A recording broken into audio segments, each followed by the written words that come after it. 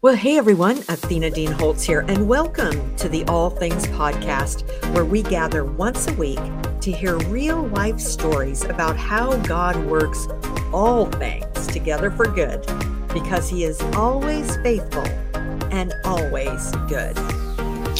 Welcome to today's episode of the All Things Podcast. I am excited to introduce you today to a new Redemption Press author, Lisa Betts.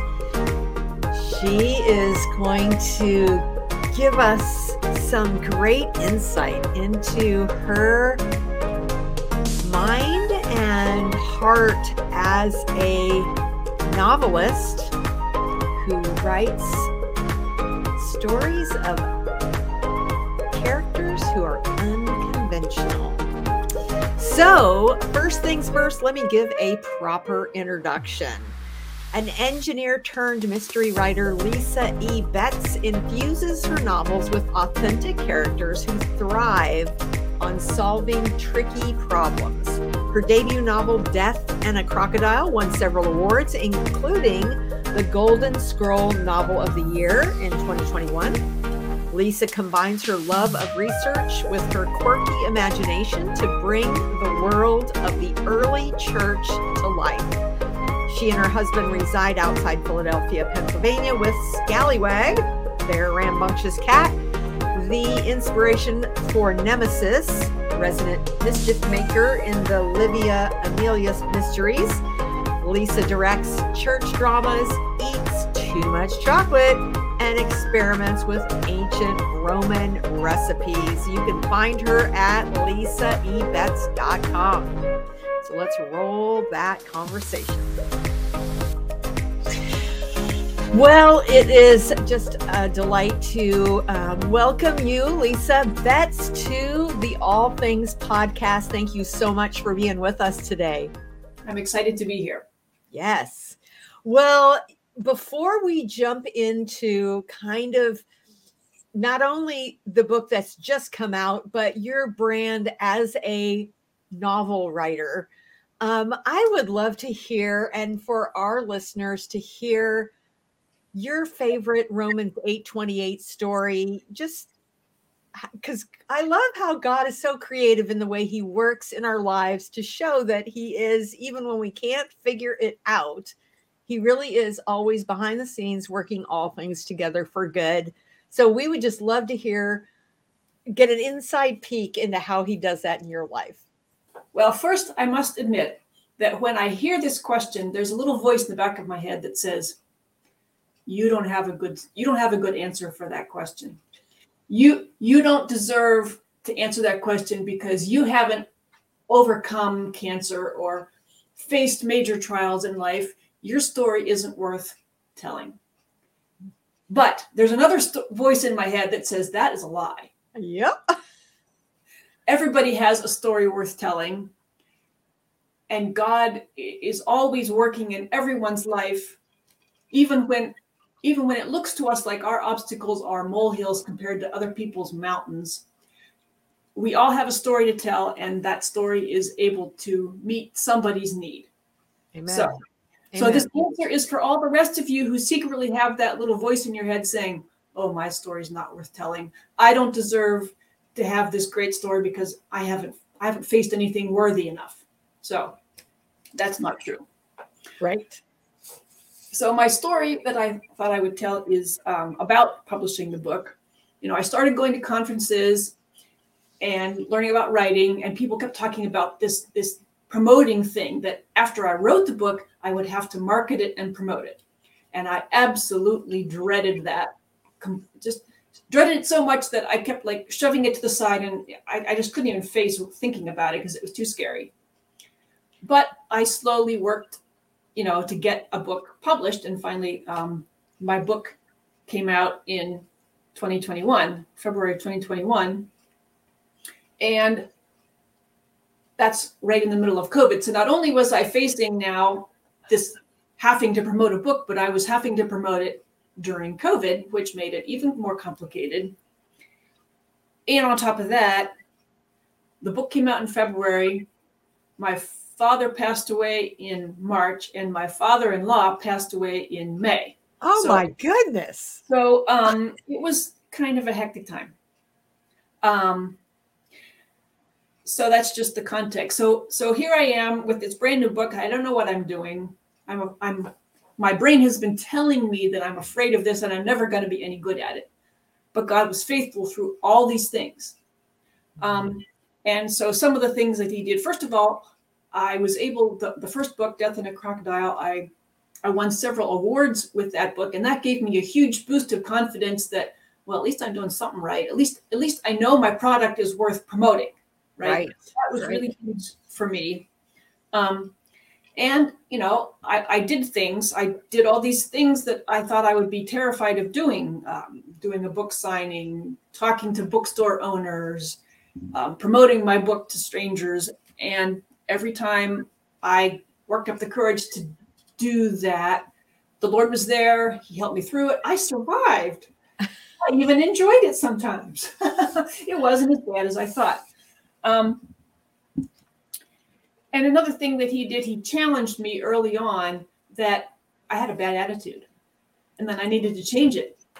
Ooh. That I was listening to a soundtrack that said, marketing is terrible. You're always going to hate it and you're never going to be good at it. And the Lord said, no, that does not need to be the truth.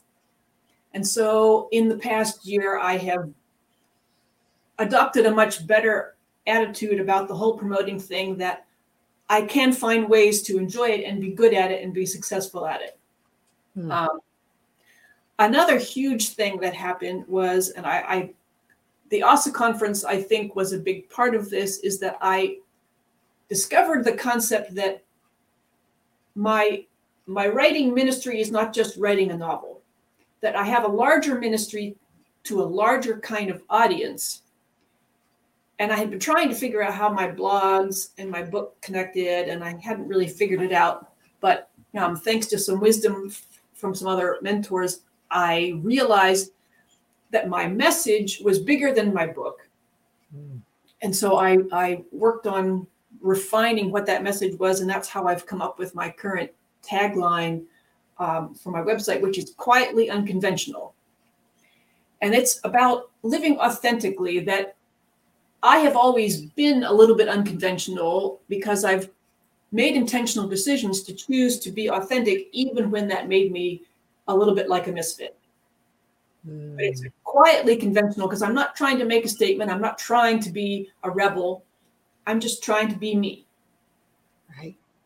And the characters in my books have a similar concept. A lot of them are intentionally misfits one way or another. And so they're a little unconventional, and they have that yearning to be accepted for who they really are.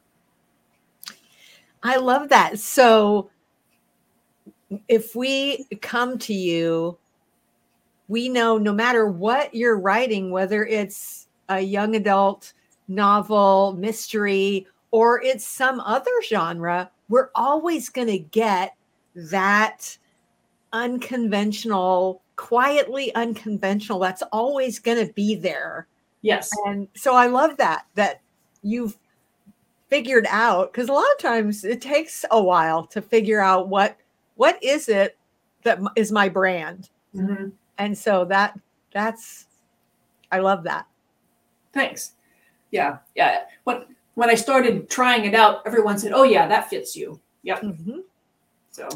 So what I hear you saying is, the beginning of your writing journey and your publishing journey, and, having to market, and, all of the enemy would love for you to just not do anything with your book so that no one would read it, so no one would be encouraged and potentially change their life, changed or encouraged to follow Jesus. He would love for you to listen to that voice that just says, you're going to hate this. You don't want to do this. And so just to see how God used that to allow you to grow and change your attitude and actually see him do some work. I mean, he met you in all those places to give you those wins and those different situations where now it's with book number 2 that just came out. it's going to be a whole different story because of the growth that you've had and how he has worked good, even though it didn't start out that way. Yes, very much so. Yes. I love that. So let's ask a question. Some people would say that it's unusual for a mechanical engineer to become a historical Christian fiction writer. Tell us what's led you on this journey to being quietly unconventional. Right. Well, my degree is in mechanical engineering, and I did work as a plant engineer for 6 years. So unlike many writers I know, I did not set out to become a writer.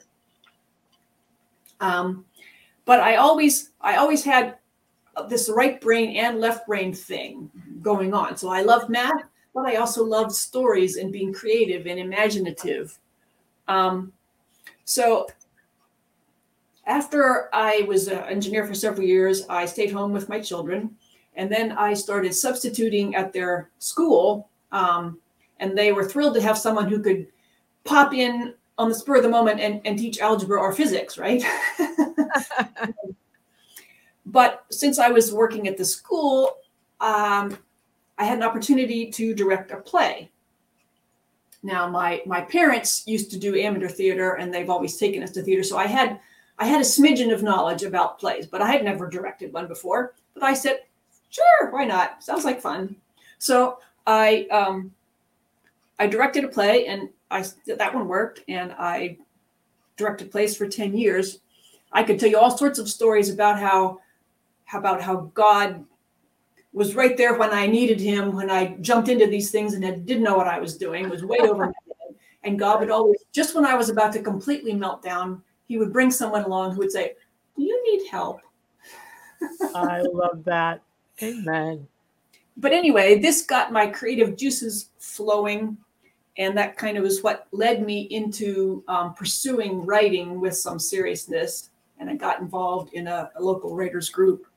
And then when my youngest son was going off to college, I kind of had this moment where I was deciding, what do I want to be when I grow up, right? Do I want to go back to engineering, or do I want to do something else? And so by this time, I had this dream in the back of my head, maybe I could publish a book. And so I decided to go after writing. And that's how I ended up actually writing a book worth publishing and then getting it published.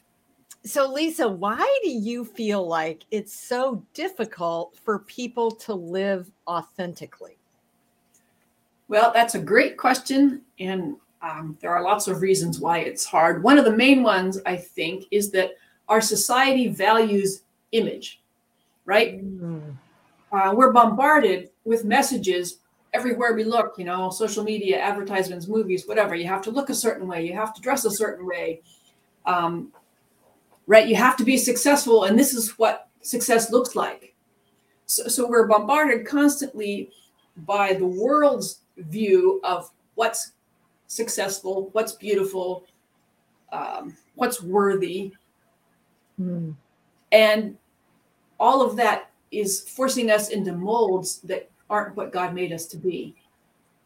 So in contrast to that, Paul says, do not be conformed to the patterns of this world. Right?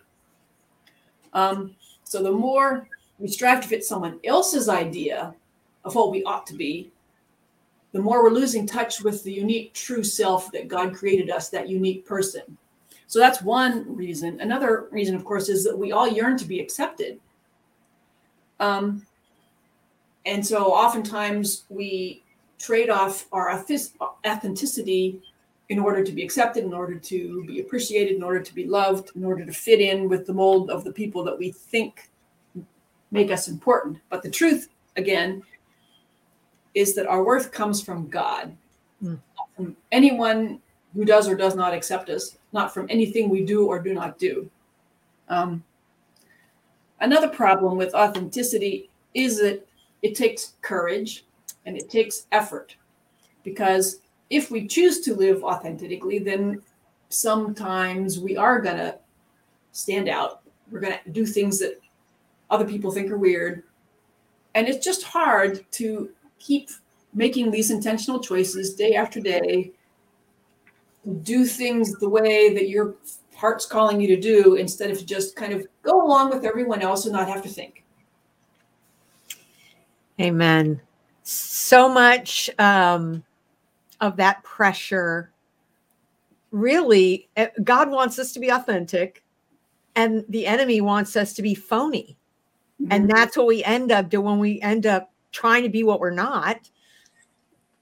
Then it's hard to live with that, but then that's why so many youth and young adults just struggle with wanting to be accepted, not being. Then they go to the fake, but you can't have peace with that if you're trying to be something you're not. So I love that you're focusing on that and helping those that are your readers, helping them understand that God made them who they are. They need to embrace that and have fun with it. And, because God really does want to, if you're following him, he wants to show up and show off in your life in a way that is uniquely you. That's right. Amen. We are each his masterpiece, and he created each of us to do good works that he prepared in advance. Amen. In advance, before we were ever born. He gave us value and he gave us purpose. Yeah, I love that. So, what is inductive Bible study, and how can it help someone independently study the Bible? Well, I have been a Bible study leader for 35 years, and it is out of that teaching Bible study for all those years that I became interested in ancient Rome, and that's why I have set my novels in ancient Rome. It's the time of the early church, and the more I understand the culture and the history of the New Testament era, the more it brings those stories to life. So that's kind of where that came from. But inductive Bible study is the method that I use when I lead my Bible studies. And it basically means you're starting, instead of taking someone else's study that has been written, you're starting with just the Bible itself, and you're using it as your source material, and you're looking at the context, and you're asking questions. Well, who said this, and who was listening, and when did that happen, and how does that relate to the thing he just said? And you're just kind of asking questions of the text, and you're very carefully observing all the stuff that's right there and using that as the basis to then make an interpretation, which then gives you something to apply to your own life. So that's inductive Bible study in a nutshell. So it's something anybody can learn to do. You don't have to be a theology major to learn the Bible on your own. Nice. So what scripture verses then have been the most transformational in your life?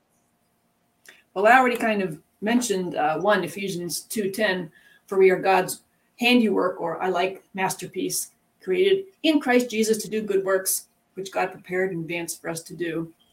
Another one that I like is, do not be conformed to the pattern of this world, but be transformed by the renewing of your mind. Then you will be able to test and approve what God's will is, his good, pleasing, and perfect will. And what I really love about that is that it says we aren't stuck. We are able to change. That instead of being conformed and pressed into a mold and stuck there, God enables us to be transformed, to renew our minds, to become a newer, better, healthier person. Amen. Romans 12:1-2 are so powerful when we really grasp that it's the truth. And that's what God wants us to do and be. And woo.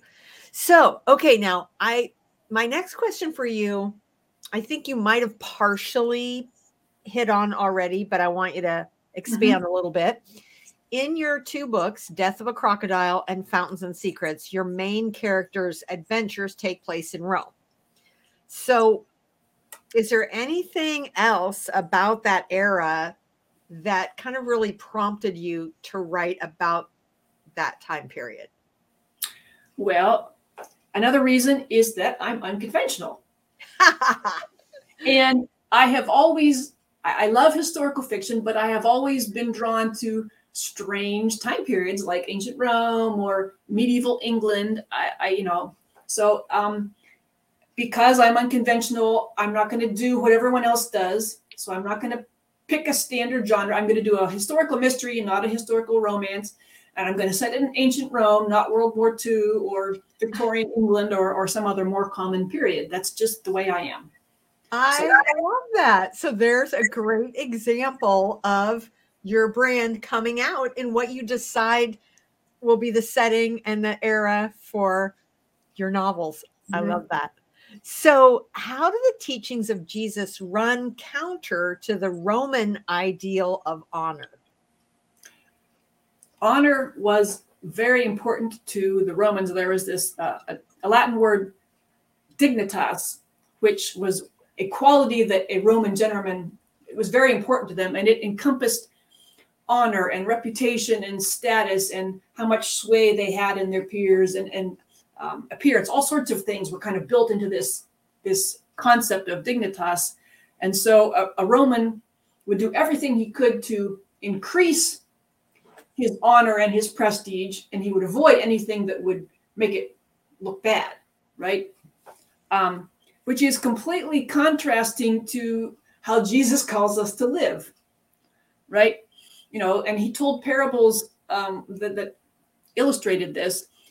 And even though he often clashed with the Pharisees about this too. They weren't Roman gentlemen, but they still valued honor. They wanted respect and honor and that kind of stuff. And he would call them on the carpet for it, right? And, he told stories like, take the lower seat at the banquet instead of trying to make the higher seat and, say, look, everybody, I deserve to sit here, right? Right. And Jesus welcomed the nobodies, right? The children, the beggars, the women, the lepers. He welcomed all those people, but to his society, to both the Roman and Jewish society, when you associate with nobodies, that is taking away of your honor, because it's like, so it would be something that would not make sense. And of course, Jesus praised qualities like humility and meekness and being persecuted, which completely runs opposite of someone who's striving after more and more honor and trying to get in with the best people. And that's just so true. The gospel is upside down. It is not what the norm is. And so I love that you were able to, using that era, illustrate that so well, that's not, he's calling us to be counterintuitive, which is really kind of almost your brand, right? Right. Well, yes, because anyone who is a Christian in this early church time is going to be unconventional, because they're going to be doing things that don't make sense to everybody else. In fact, there's a fun little scene in the first book where Olivia is out shopping with her friend, and her friend makes this comment about, why are you being so nice to the slaves? You're acting weird here. And Olivia has this moral reason for doing so, but she can't explain it to her friend in a way that will make sense. Right. So, okay, we are running out of time. Tell us, what's the best way? Well, first of all, if we have some people listening today, they want to connect with you on social media or online, what's the best way to do that first? Well, my website is lisaebetz.com. That's lisaebetz.com. And you can see my Quietly Unconventional blog. You can get information on my books. I also have a Facebook page, Lisa E. Betz Writer. Okay. And is that where you're most active, on Facebook? Yeah. I post sometimes on Twitter too. Lisa E. Betz is my Twitter handle, but yeah, Facebook is probably the best place, and my website. And on the website, I have, for the first book, I do have a discussion guide if any book club wants to download that. Perfect. And so are there links on your website to where people can get a copy of your book? Yes. Amazon, Barnes & Noble, any bookstore, all of that, right? All of that.